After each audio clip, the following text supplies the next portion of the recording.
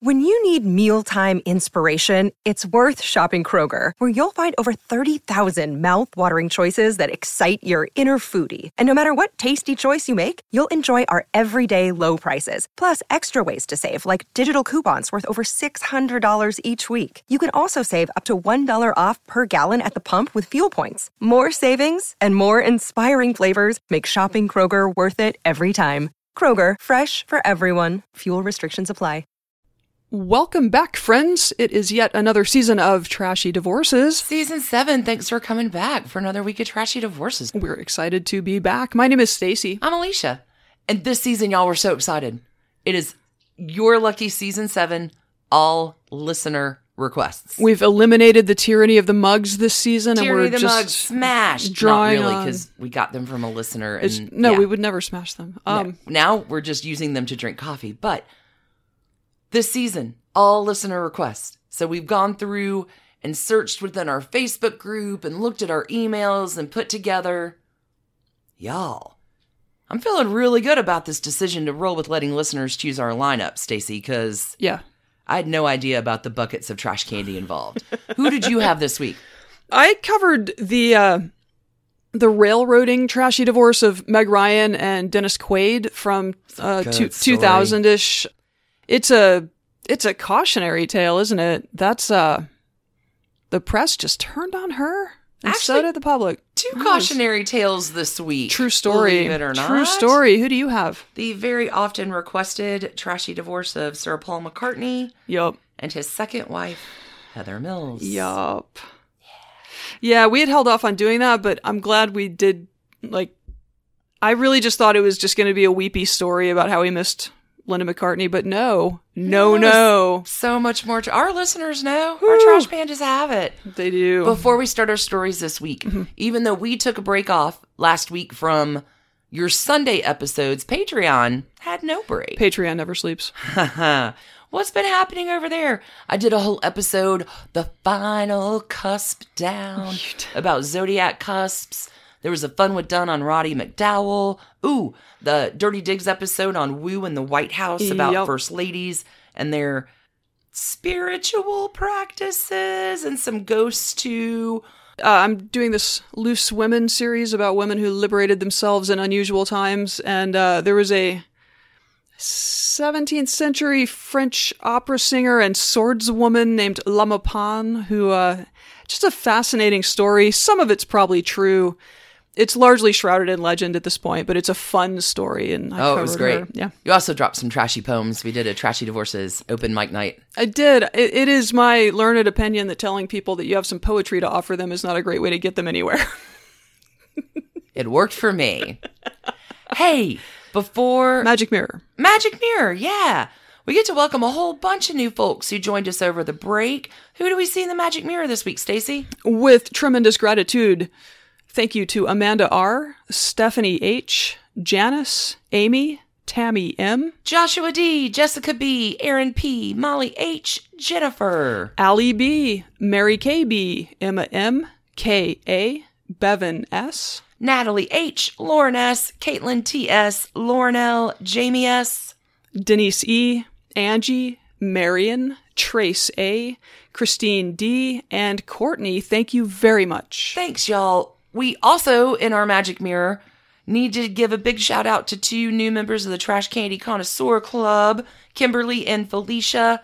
Thank you and welcome. And we also have some upgraded patrons to shout out for that level. Thank you for upgrading Faith T., Katie, KJA, Kimberly N., Megan C., Susan, Laura MS, Jessica, Heather, and Heather S., 2 different Heathers. 2 different Heathers, but thanks to both of you and all of you. Thank you to all of our supporting patrons. Team Trash Candy, you are just the best. We're so excited to be back. Thanks, Sunday listeners, for tuning in for a little bit of a distraction for another week. You ready to get started? Go, go, go.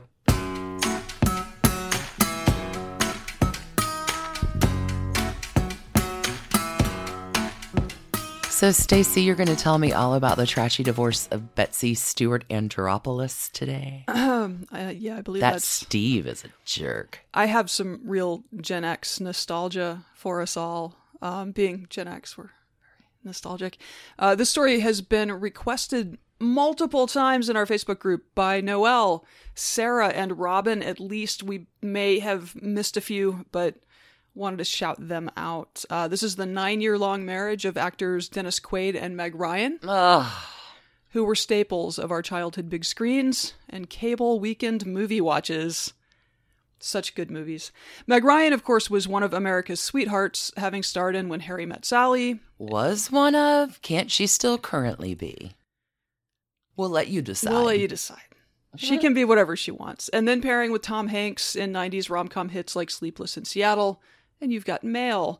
Notably, many of her biggest roles were in films written or co-written by the rom-com queen herself, the late, great Nora Ephron, who's split from the very trashy Carl Bernstein we covered back in Season 2, Episode 3. It all connects, the spider web of trash candy. I will never not, love and also be infuriated by the fact that Nora Ephron literally told anyone who would listen for decades the identity of Deep Throat, and everybody just ran around the whole time like, ooh, what a fun mystery. Who can know, really? Okay. Dennis Quaid. He has that easy grin and that affable affect that lets him slide into a ton of roles over the decades. He was born in Houston, Texas on April 9th, 1954. Oh, Aries. Making him an Aries. Yeah. And just so you know, Meg Ryan is a Scorpio. Oh, my.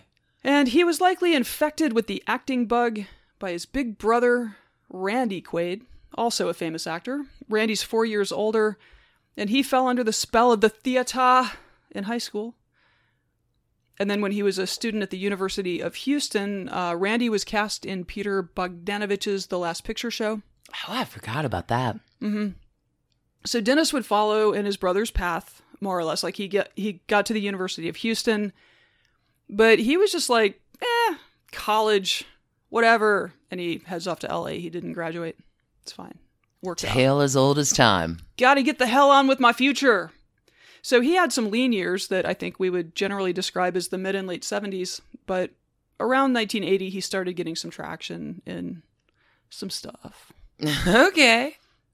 1983, he landed a breakthrough role as astronaut Gordon Cooper in The Right Stuff. And so this was a movie, it did poorly at the box office, but it won a bunch of Academy Awards. And since I was living in Rocket City, USA, the child of an actual rocket scientist. Right. I saw The Right Stuff a lot when I was a kid. Like, a lot. So I feel it's like no one else saw it, but I always have really liked it. So. I preferred Space Camp.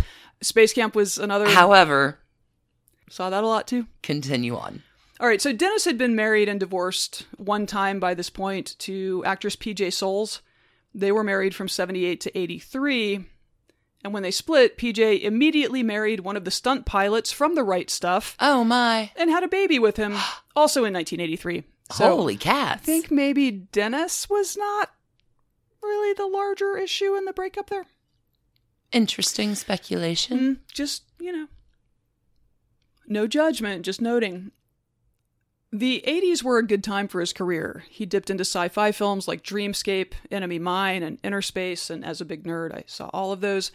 And he closed out the decade with his biggest role yet, playing Jerry Lee Lewis in 1989's Great Balls of Fire, God. right?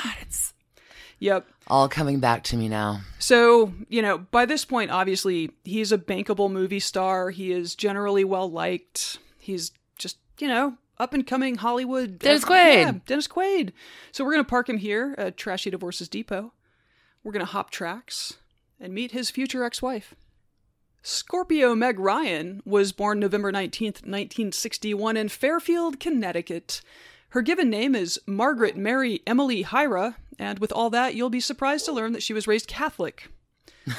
Yeah, she was one of 4 kids. Her brother Andrew is a musician who was half of Billy Pilgrim with Atlanta and Christian Bush back before Sugarland was a thing. Yep, tiny world. Yep. I had no idea. Yeah, and as Atlantans, I mean, like Jennifer Nettles used to play all like whatever. Like Oh, anyway, I was like, wait, really? Anyway, Meg Ryan's brother, Atlanta music guy. Okay. While Meg was in college, she did some TV commercials to earn money, and after transferring to NYU, she landed a role on As the World Turns Betsy Stewart. for some pocket money. Oh, well, she was great. Her pockets bulged. Yeah, she Yeah. was fantastic. Yeah, so she dropped out of college a semester before graduating, and she joined SAG under her grandmother's maiden name of Ryan, eliminating all of the Oh, okay. 17 Catholic girls' names. So aside from As the World Turns, the early and mid-'80s included parts on Charles in Charge, Oh, yeah. the John Candy film Armed and Dangerous, Oh, my. and I think I actually saw that in theaters. I think I remember going with friends. And in 1986, she had a small role in the 80s super hit Top Gun. Which She was Goose's wife. She was amazing. I don't actually remember her. I haven't seen Oh, Top Gun well, since. because we watched As the World Turns. Like, we were an As the World Turns yeah. family. So seeing her there was like, well, of course, there's Betsy Stewart Andropoulos in Top Gun, married to Goose. In 1987, she met Dennis Quaid on the set of Inner Space. It wasn't apparently love at first sight, but it was a good getting to know you thing. It was the following year, co-starring in the film DOA, that the relationship turned romantic. Ah. Imagine being an up-and-coming actress, falling in love with an up-and-coming actor the year before he would release Great Balls of Fire and you would release When Harry Met Sally. Imagine. Stars on the rise. The courtship must have been just a day-to-day intoxication. Like, can you imagine? No. Just like on the cusp. And then it lands for both of you at the same time. It's remarkable. So, love, money, fame, success, and just being beloved figures in the public mind. They seemed like the perfect couple. They were young, hip, fashionable, and they had those easy, like, folks next door smiles that made Hollywood seem like it wasn't an enclave of the pampered, genetically superior mutant rich. So they walked down the aisle on Valentine's Day 1991. Aw. The world rejoiced. Fantastic. And Meg gave birth to their son Jack in April 1992. And Jack is an actor these days, Jack Quaid. But a funny thing happened along the way in their wedded bliss. Her career and fame continued climbing while Dennis faced a series of setbacks. For instance, while preparing for the role of Doc Holliday in 1994's Wyatt Earp, he was required to drop 40 pounds.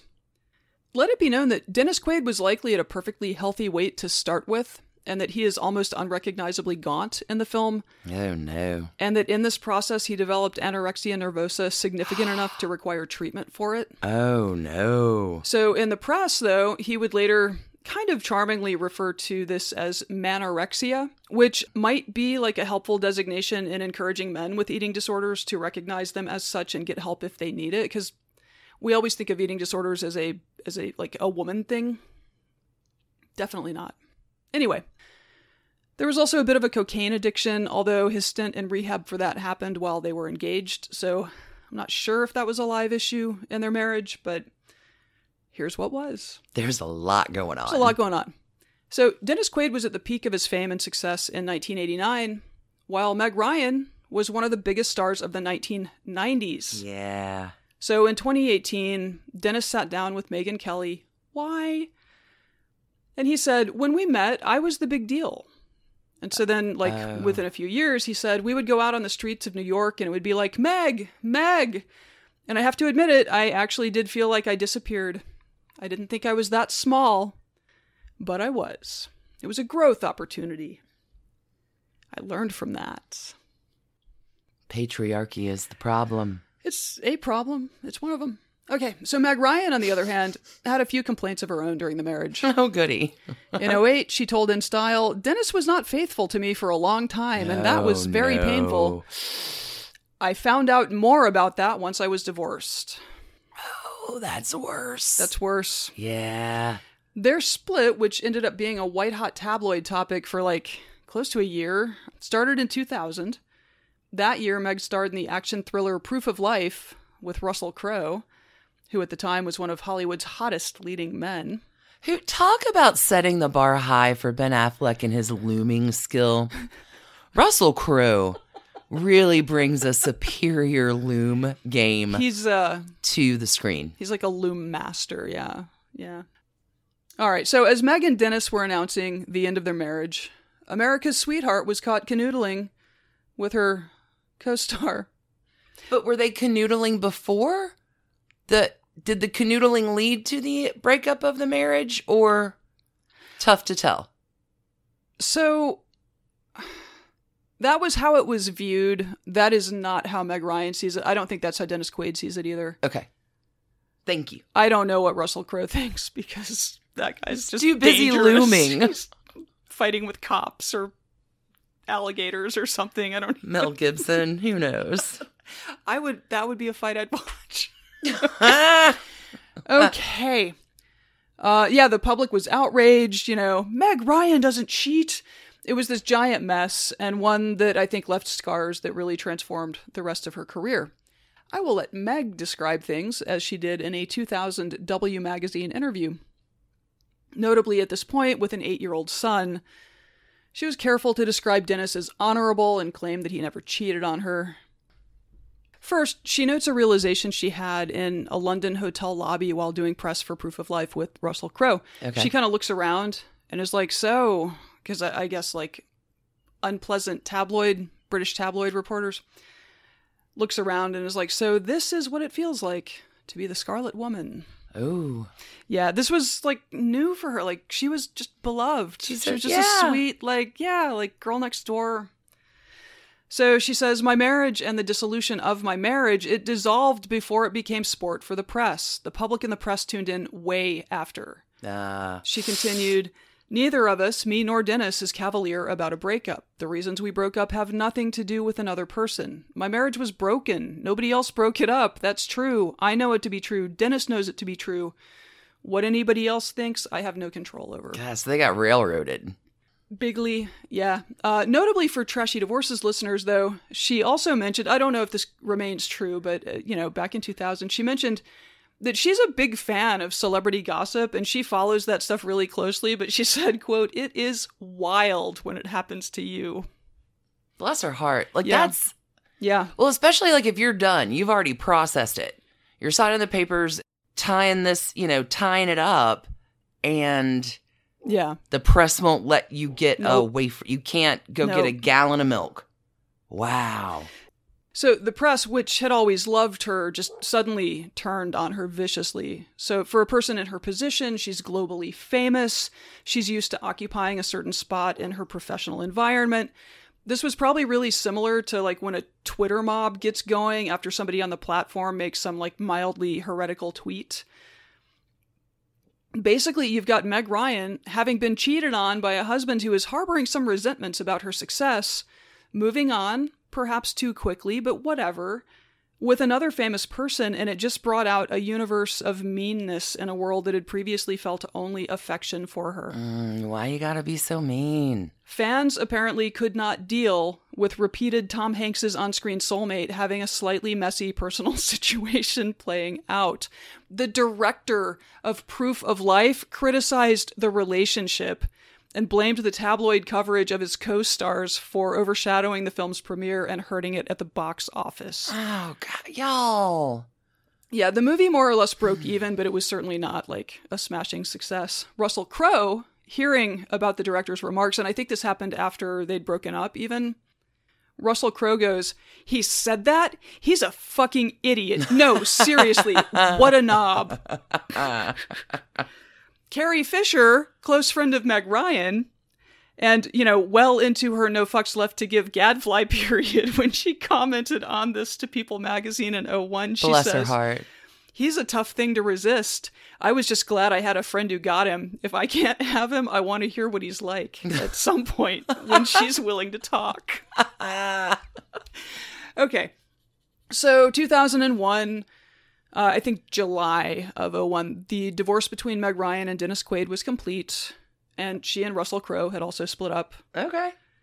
Apparently Russell had been really ready for something very serious, and again, like, she was in the middle of a divorce from a 9-year-long marriage. Not the time to get serious, yeah. Yeah, so she's grieving, she's beating herself up. She's trying to shield her young son from the worst of all of the press. Exactly. And Russell gives her a puppy. Dude, read the room. Read the room, Russell. Oh. So he was creating some pressure, and she was in no place to deal with pressure from a dude, so she dumped him. The tabloids, of course, ran with the headline, Russell Crowe dumps Meg Ryan. Poor Meg Ryan. Yeah, and Russell never really stepped up to correct them on that, and so I think that's been also a source of...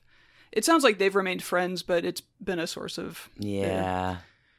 So this was just like all around a completely brutal time for her, and it shattered preconceptions that she had had about Hollywood fame, the press, her status, all of it. She kind of quit doing light comedy fare that had been the bread and butter of her career. And in 2003... She's got a harder edge now. Which no one will accept. Oh, no. She stars with Mark Ruffalo and Jennifer Jason Leigh in a Jane Campion erotic thriller called In the Cut. I don't think I've seen this. But this film included an extended nude sex scene, which is apparently pretty graphic as well. And the world was absolutely unwilling to allow that from the woman who had portrayed Sally Albright, Annie Reed, and Kathleen Kelly in all those delightful Nora Ephron love stories. But, I mean, I think she took that role partly because by then she knew how ridiculously fragile that public persona really was. Like, it couldn't withstand a divorce or a new boyfriend. Typecast me. It was never real, yeah. I'll show you. Yeah, so... That's a Scorpio. Never just an ordinary girl. Nope, she is not. So notably, Dennis Quaid and Russell Crowe have both worked steadily in the years since. Russell even has 3 Academy Awards to his name, while Dennis Quaid has credits on like 35 films since 2000, compared to Meg's 12. No. Yup. Patriarchy rears its ugly head again. Yeah, some of this is her choice. I think she felt really burned, and she sort of walked away from Hollywood and put her energies into raising Jack and the daughter that she adopted in 2006, Daisy True. I don't know. Around 2010, she started seeing John Mellencamp in what has really been like an on-again, off-again, sometimes engaged-again thing that I know lasted through 2018, and I'm seeing conflicting reports about whether they're dating currently or whether he's dating someone like... Google's not my friend on this topic, apparently. Meg's gonna figure it out. I'm sure she will. Dennis married a real estate agent in 2004, and then had a long series of separations and reconciliations before they finally split in 2016. The divorce was finalized in 2018, with Kimberly Buffington Quaid walking away with a $2 million lump sum payment, plus $14,000 a month in child support for their 2 kids born in 2007. Not bad. She's expected to spend $7,000 a month on each child. I'd say that's pretty good. For the kids. I mean, for the kids. Okay, and then it was 2019, and news broke that 65-year-old Dennis Quaid had become engaged to 26-year-old Laura Savoy, a mere 39-year age difference. Wow. That the now married couple insists, quote, really just doesn't come up. Bet not at all. Dude. Those years just fade away when you're in love. I don't know how to feel. Like, I don't want to judge, but also, like, that's ridiculous. Love happens all the time. Sure it does. Get it while you can. Sure. Meg Ryan, who freely rejects roles she doesn't want these days and has gotten into directing in recent years, told the New York Times last year that she, a friend and arguably a student of Nora Ephron, was writing a rom-com for working title films. Good for her. Mm-hmm. I know in Hollywood nothing is ever guaranteed, but I really feel like American cinema lost something essential when Nora Ephron died. And if Meg Ryan can bring some of that magic back, I am 100% here for it. 100%. Best of luck on that, Meg. This is the story of how a famous, successful woman was savaged by her associations with a couple of famous men, and how it sent her career into the skids while they puttered on like nothing at all had happened. It's not a happy story, even if Meg has vociferously lived her life on her own terms. I hope maybe Meg Ryan will write that movie one day, too. I'm going to give this one 39 trash cans. Okay. For the age difference between Dennis Quaid and his new wife. Yep. Love it. And I'm pretty sure we're going to be covering Russell Crowe's 2018 divorce at some point. But that point is not today. Well done. Thanks. And a happy Independence Day to us all, I suppose. My feelings about Meg Ryan have only grown stronger now. I love her. Adore her. And she was in the Everything is Copy documentary that I watched about Nora Ephron for that story. There you go. And just has great things to say. I really like Meg Ryan. She got railroaded. She got torn apart in a way that, like, she got punished in a way that none of the men involved in that situation did. It is interesting, the double standard that pops up along the way. Yeah. Let's take a quick break. Sure. We'll see you on the flip, y'all. This episode is brought to you by Snapple. Welcome to the Snapple Market Auditory Experience. Close your eyes. Imagine you're walking into your neighborhood store. You make your way to the back and reach for your favorite Snapple flavor. You can't wait. You take a sip. Whoa, that's a lot of flavor. What flavor are you holding? Now open your eyes and check out Snapple.com to find ridiculously flavorful Snapple near you. Another day is here, and you're ready for it. What to wear? Check. Breakfast, lunch, and dinner? Check. Planning for what's next and how to save for it? That's where Bank of America can help. For your financial to-dos, Bank of America has experts ready to help get you closer to your goals. Get started at one of our local financial centers or 24/7 in our mobile banking app. Find a location near you at bankofamerica.com/talktous. What would you like the power to do? Mobile banking requires downloading the app and is only available for select devices. Message and data rates may apply. Bank of America N.A., member FDIC. All right, Alicia, you have probably one of the most requested couples that we have ever heard of. You're not kidding. Often requested, for real.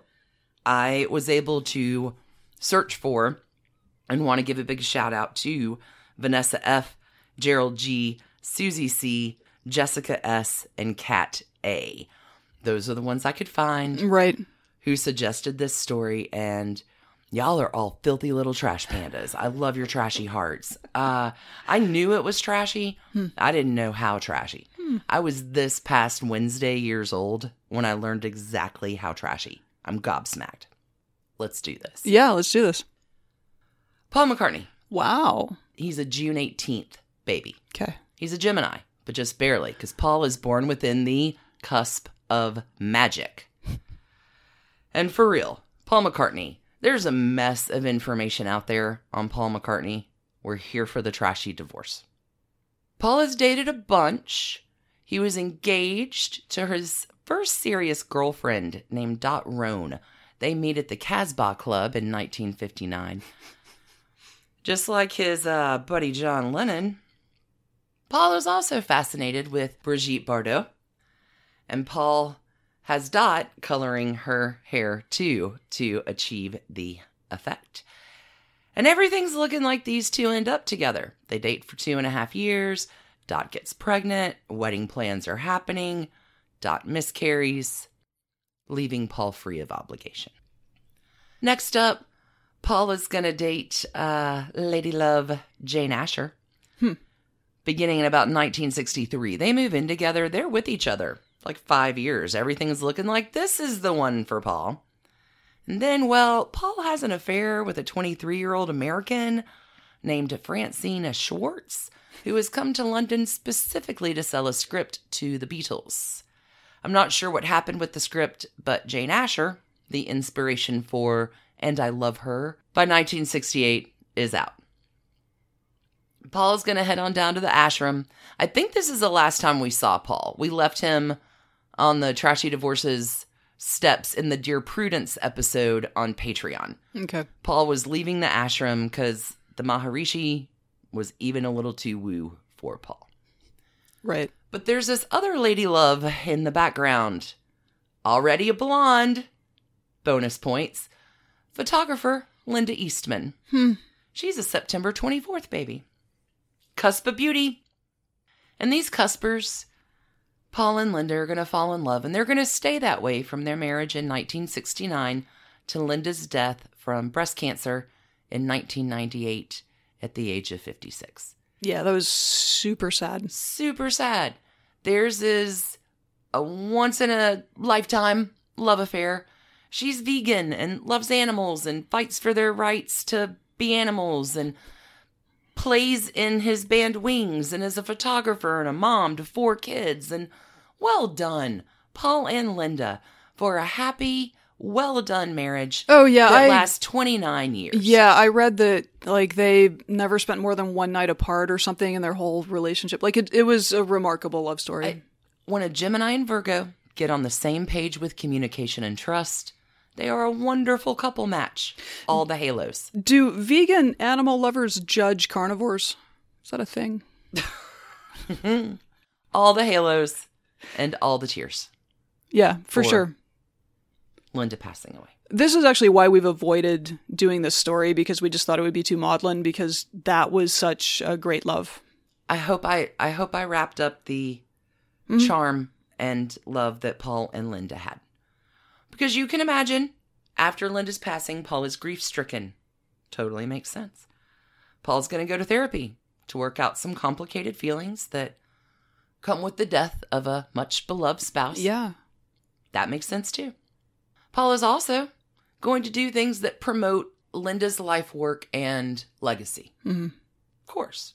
Which brings us to the Pride of Britain Awards in 1999, where Paul is presenting an award to an animal rights activist, as well as honoring Linda. And, well, there's another presenter there, Natch. Welcome to your trashy divorce, Paul. Meet Heather Mills. Let's talk a little bit about Heather. Oops. Capricorn baby. She's born January 12th. And I cannot stress enough on the sun sign reading alone what a terrible match Gemini and Capricorn is. It is rare to see them together. Like, these two are never going to get close enough ever to each other to even hook up. If they do, it's weird. This is not a love match made in the stars. Heather is also a wee bit younger than her future groom. It's a 26-year age difference between our lovers here, but they meet and... Dennis Quaid, pay attention. There's something. Possibly the blonde thing. Maybe the grief thing. Maybe the, I think that... you look just like my wife who passed away thing. I think that he was just used to being married, and that was... There was just a hole there that he wanted. So this is a year after. Mm-hmm. Linda's been past a year, and Heather Mills, like, is doing the things. Like, she's a presenter. She's got a legit thing happening. And how do we get Heather to the Pride of Britain Awards? She was a model, too, right? Oh, Is that, yeah. Well, there's a lot going on with Heather, to hear Heather tell it. She was kidnapped as a child, but the girl that she was kidnapped with says it didn't quite happen the way that Heather wrote about in her book that they were kidnapped. Maybe Heather's a little bit of a dreamer. Maybe a little bit of an embellisher. Heather. Would you say she likes to imagine?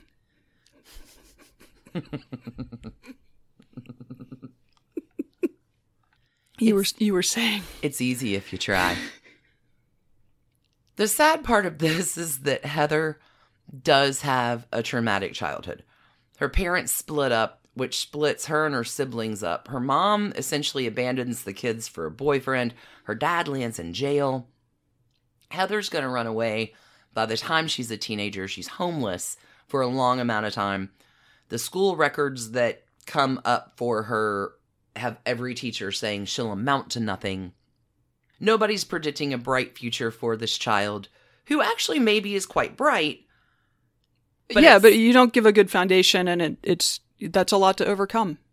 So Heather will go on to work as a model. She's taken the gigs she can get. Mm-hmm. She has some lovers too. She'll ask one to marry her, but this guy will only agree if she gets intensive counseling because of all of her lying. Yikes. That's so sad. Or at least an embellisher of what the facts are. This will come into play later. But I guess she does get counseling, and this guy marries her, like 1989. She suffers 2 ectopic pregnancies. Yes. And the husband is like, hey, babe, get away, honey, take a break. So she does. And on that break, she begins an affair with the ski instructor. So Heather and hubby number 1 divorce 1991. It's literally a story as old as the hills where you go to ski.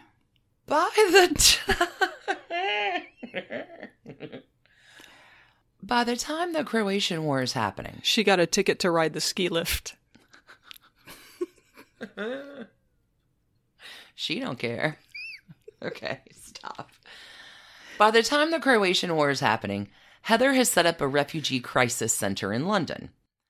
She's dating around again, and it is with this boyfriend in August of 1993 that Heather and her boyfriend are crossing the street, and Heather is hit by a police motorcycle on his way to an emergency call. Heather is going to suffer a lot of injuries, crushed ribs, punctured lung, and the loss of part of her left leg below the knee. That's, wow. Mm-hmm. That's horrific. Okay.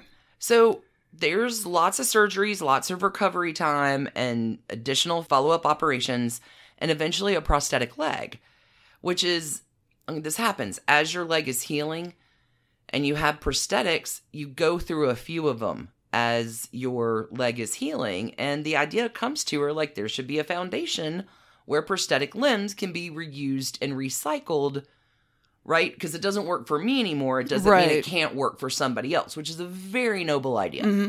Fantastic. Mm-hmm. Heather's going to fund this foundation with the £220,000 that is paid to her by the police department for the accident, as well as the £180,000 she collects for telling her stories to various the outlets, press and outlets. It's a well-funded foundation, doing good works. Awesome. Heather's going to write a book. She's going to appear on the shows, and she's really going to start carving out a name for herself. Unless the name she's carving out is still Heather Mills, but the reputation belongs to someone else. So hang with me here. There is a journalist who works for The Observer named Heather Mills. And when non-journalist reporter Heather Mills, the one we're talking about in this story, goes around and people are like, oh, I've read your stuff in The Observer, she never bothers to correct them. Oh, so in the public mind, like this Observer reporter was hit by a police motorcycle, or like it all fuses into one?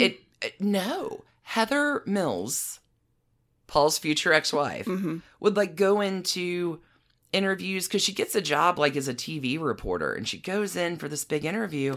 Wow. And this guy comes in and he's like, hey, nice to meet you. I've seen your stuff. It's really good. And she doesn't correct him. So the guy that is talking to her, his partner, knows Heather Mills, the journalist. So he comes back to her that night and like having curry or whatever. And he's like, you didn't tell me that Heather Mills had a prosthetic leg. She's like, what the hell are you talking about? My Heather Mills does not have a prosthetic leg. Eek. Okay. So I'm getting that our Heather Mills perhaps has some challenges, some opportunities, yeah, for growth. Okay.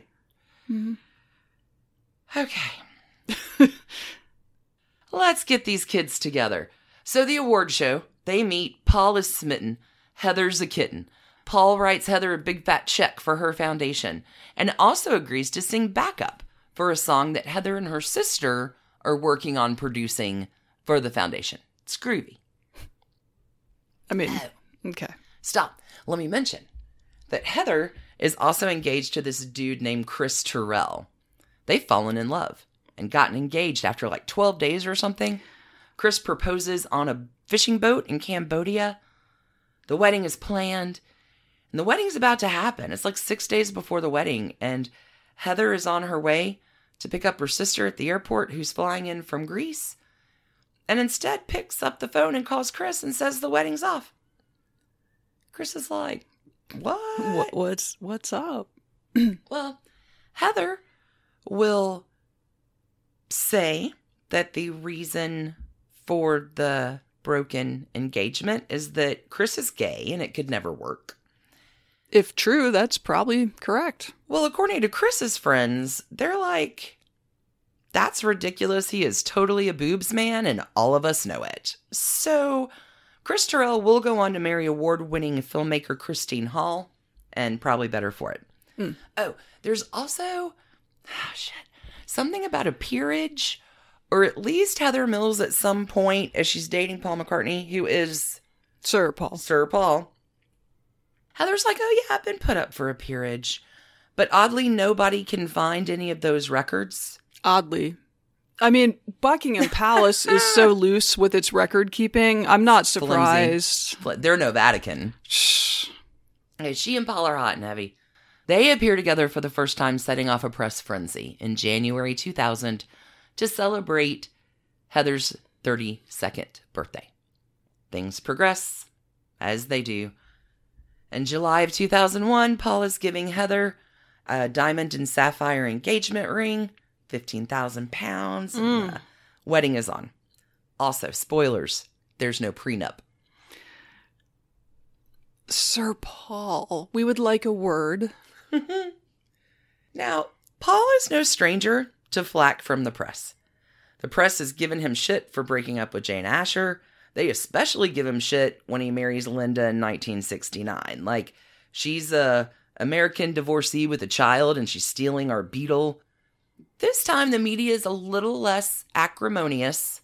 Sure, they're calling her a gold digger for the no prenup, but right now they're not going in for blood and circuses quite yet.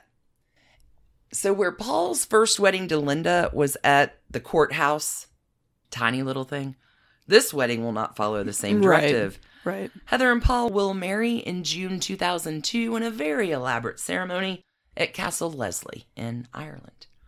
It is an affair.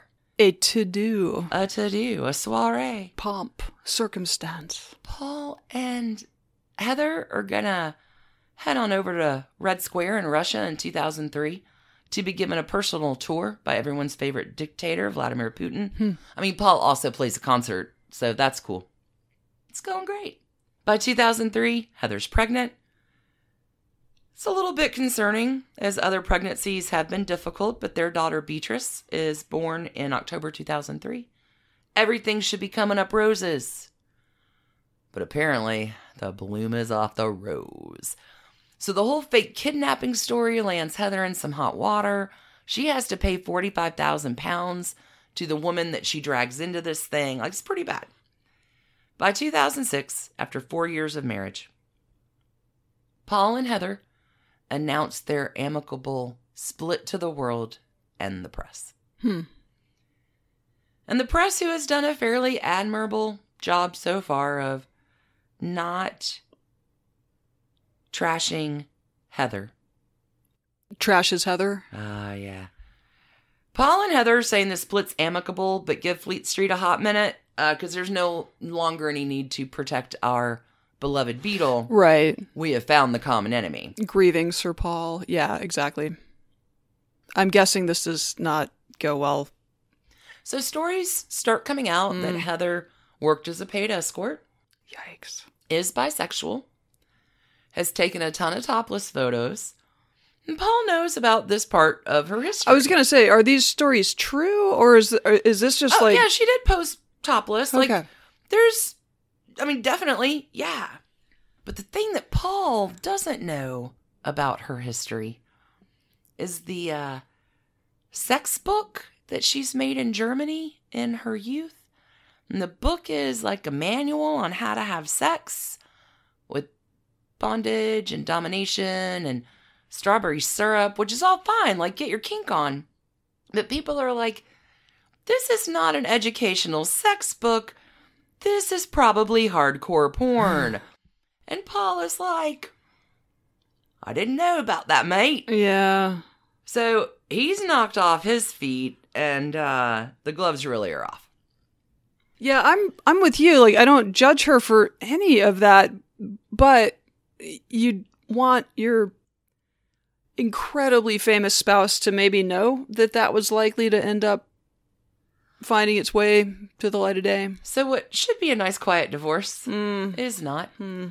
The divorce petition, sealed at the courthouse, or at least 8 pages of the nastiest allegations, are faxed to key members of the press from a mysterious brunette from a Drury newsstand.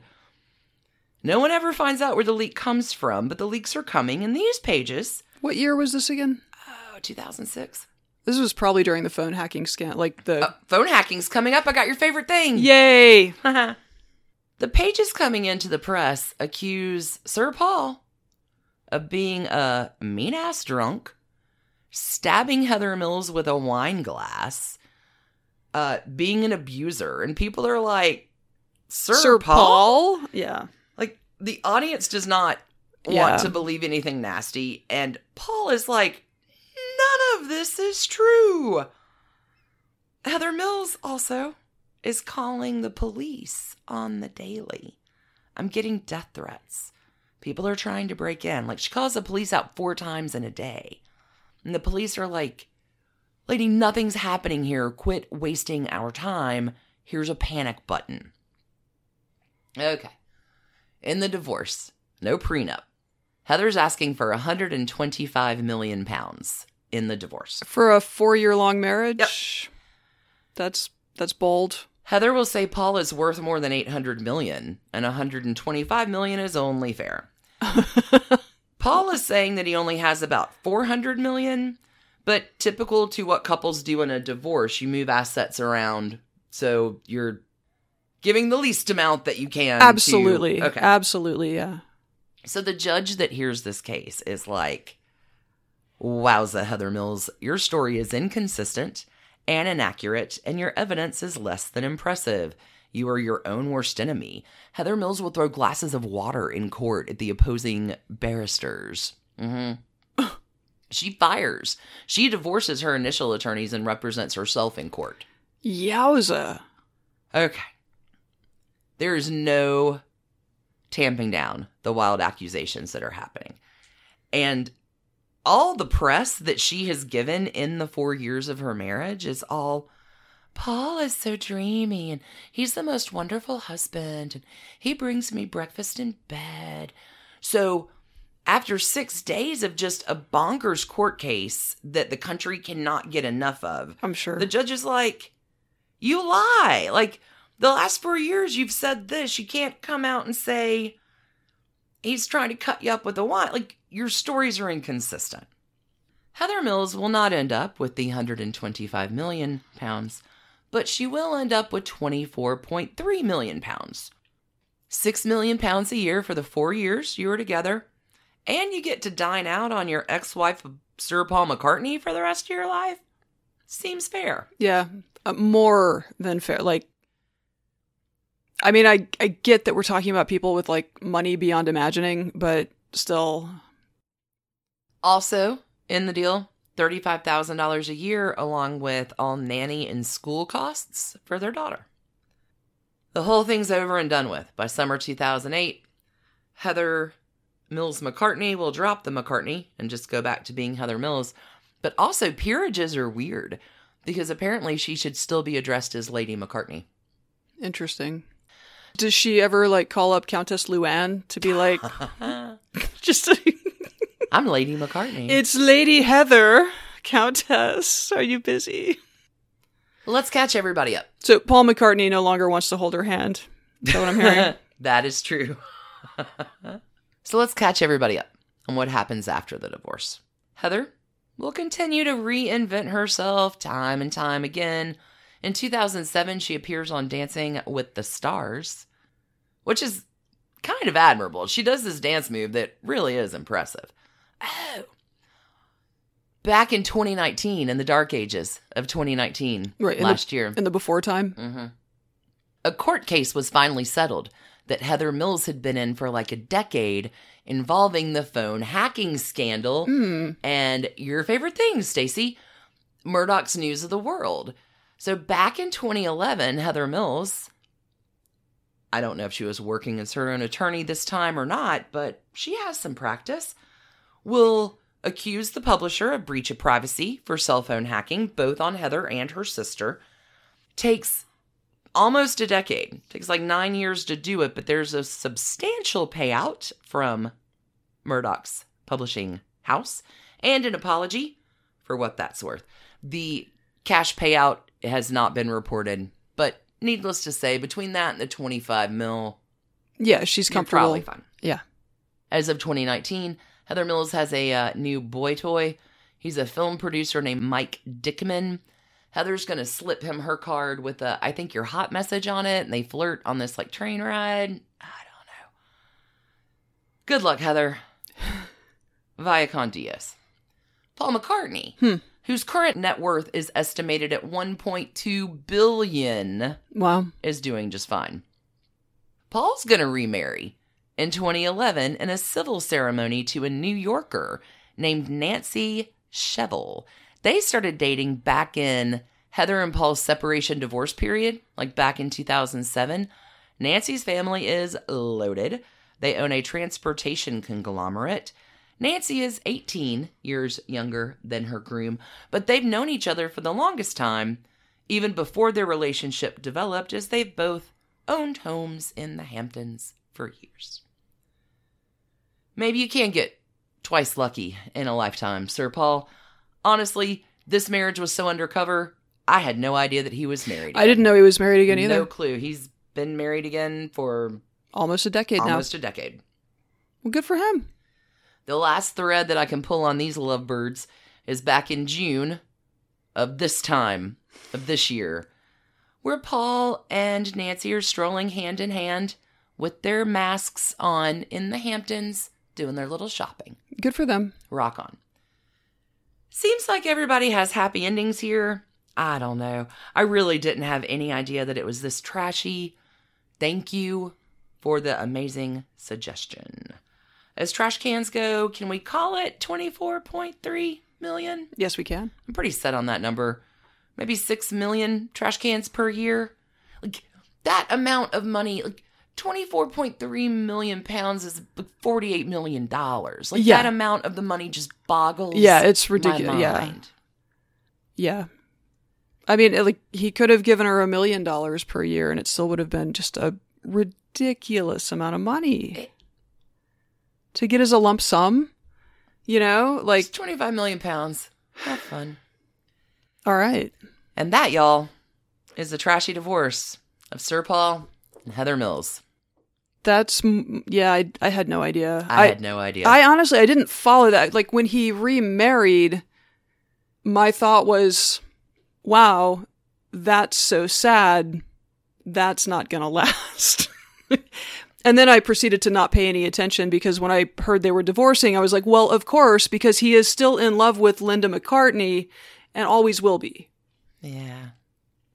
Turns out there were a few more issues in play. There's a lot going on. Hey, y'all. Thanks again for tuning in. Thanks for listening. You're the very best. It's very true. It is very true. We hope that you keep your hands clean and your heart trashy. At least until next week. Sure. Or come check us out over on the Patreon if you need a little bit more trash candy in the meantime. For sure. We cannot wait to be back with you next week. We have a saga of trashy divorces that y'all have requested from your craven little hearts, and we are excited to be back next Sunday to tell you that story then. And this Sunday, to be honest. Now you can get back to Hamilton. That's for sure. Do it. Don't throw away your shot. To get back to Hamilton, thank you. Thank you so much for hitting the pause button on Disney Plus to listen to us. Keep it trashy, friends. Bye. Bye. And thanks to you for listening. Trashy Divorces is a Hemlock Creatives production, created and produced right here in Atlanta, Georgia by us, Stacy and Alicia, with a little research and writing help from the brilliant Melissa O. Our art is by Sydney V. Smith. That's Sydney V. Smith at carbonmade.com. And our music is used with permission of Ratsy. Check her out at Ratsy's store on Instagram. And definitely drop into Ratsy's store anytime you're in Oberlin, Ohio. You can contact us at trashydivorces@gmail.com or find us on the World Wide Web at trashydivorces.com. If you need more trash candy in your life, our Patreon community includes some of the very best humans around and thousands of hours of bonus content at every level of support. Join the fun at patreon.com/trashydivorces. Interested in some Trashy Divorces swag? Check out our merch shop and Trash Panda Enthusiasm Society at bit.ly/trashygear. Want to advertise with us? Reach out to sales@advertisecast.com for more information. And last but not least, come play with us on social media. I keep most of our Trashy Divorces Instagram hopping. Stacy and I share it up over on Facebook, including our Trashy Divorces podcast discussion group. Come join us over there, and thanks again, everybody, for listening. Keep it trashy, y'all.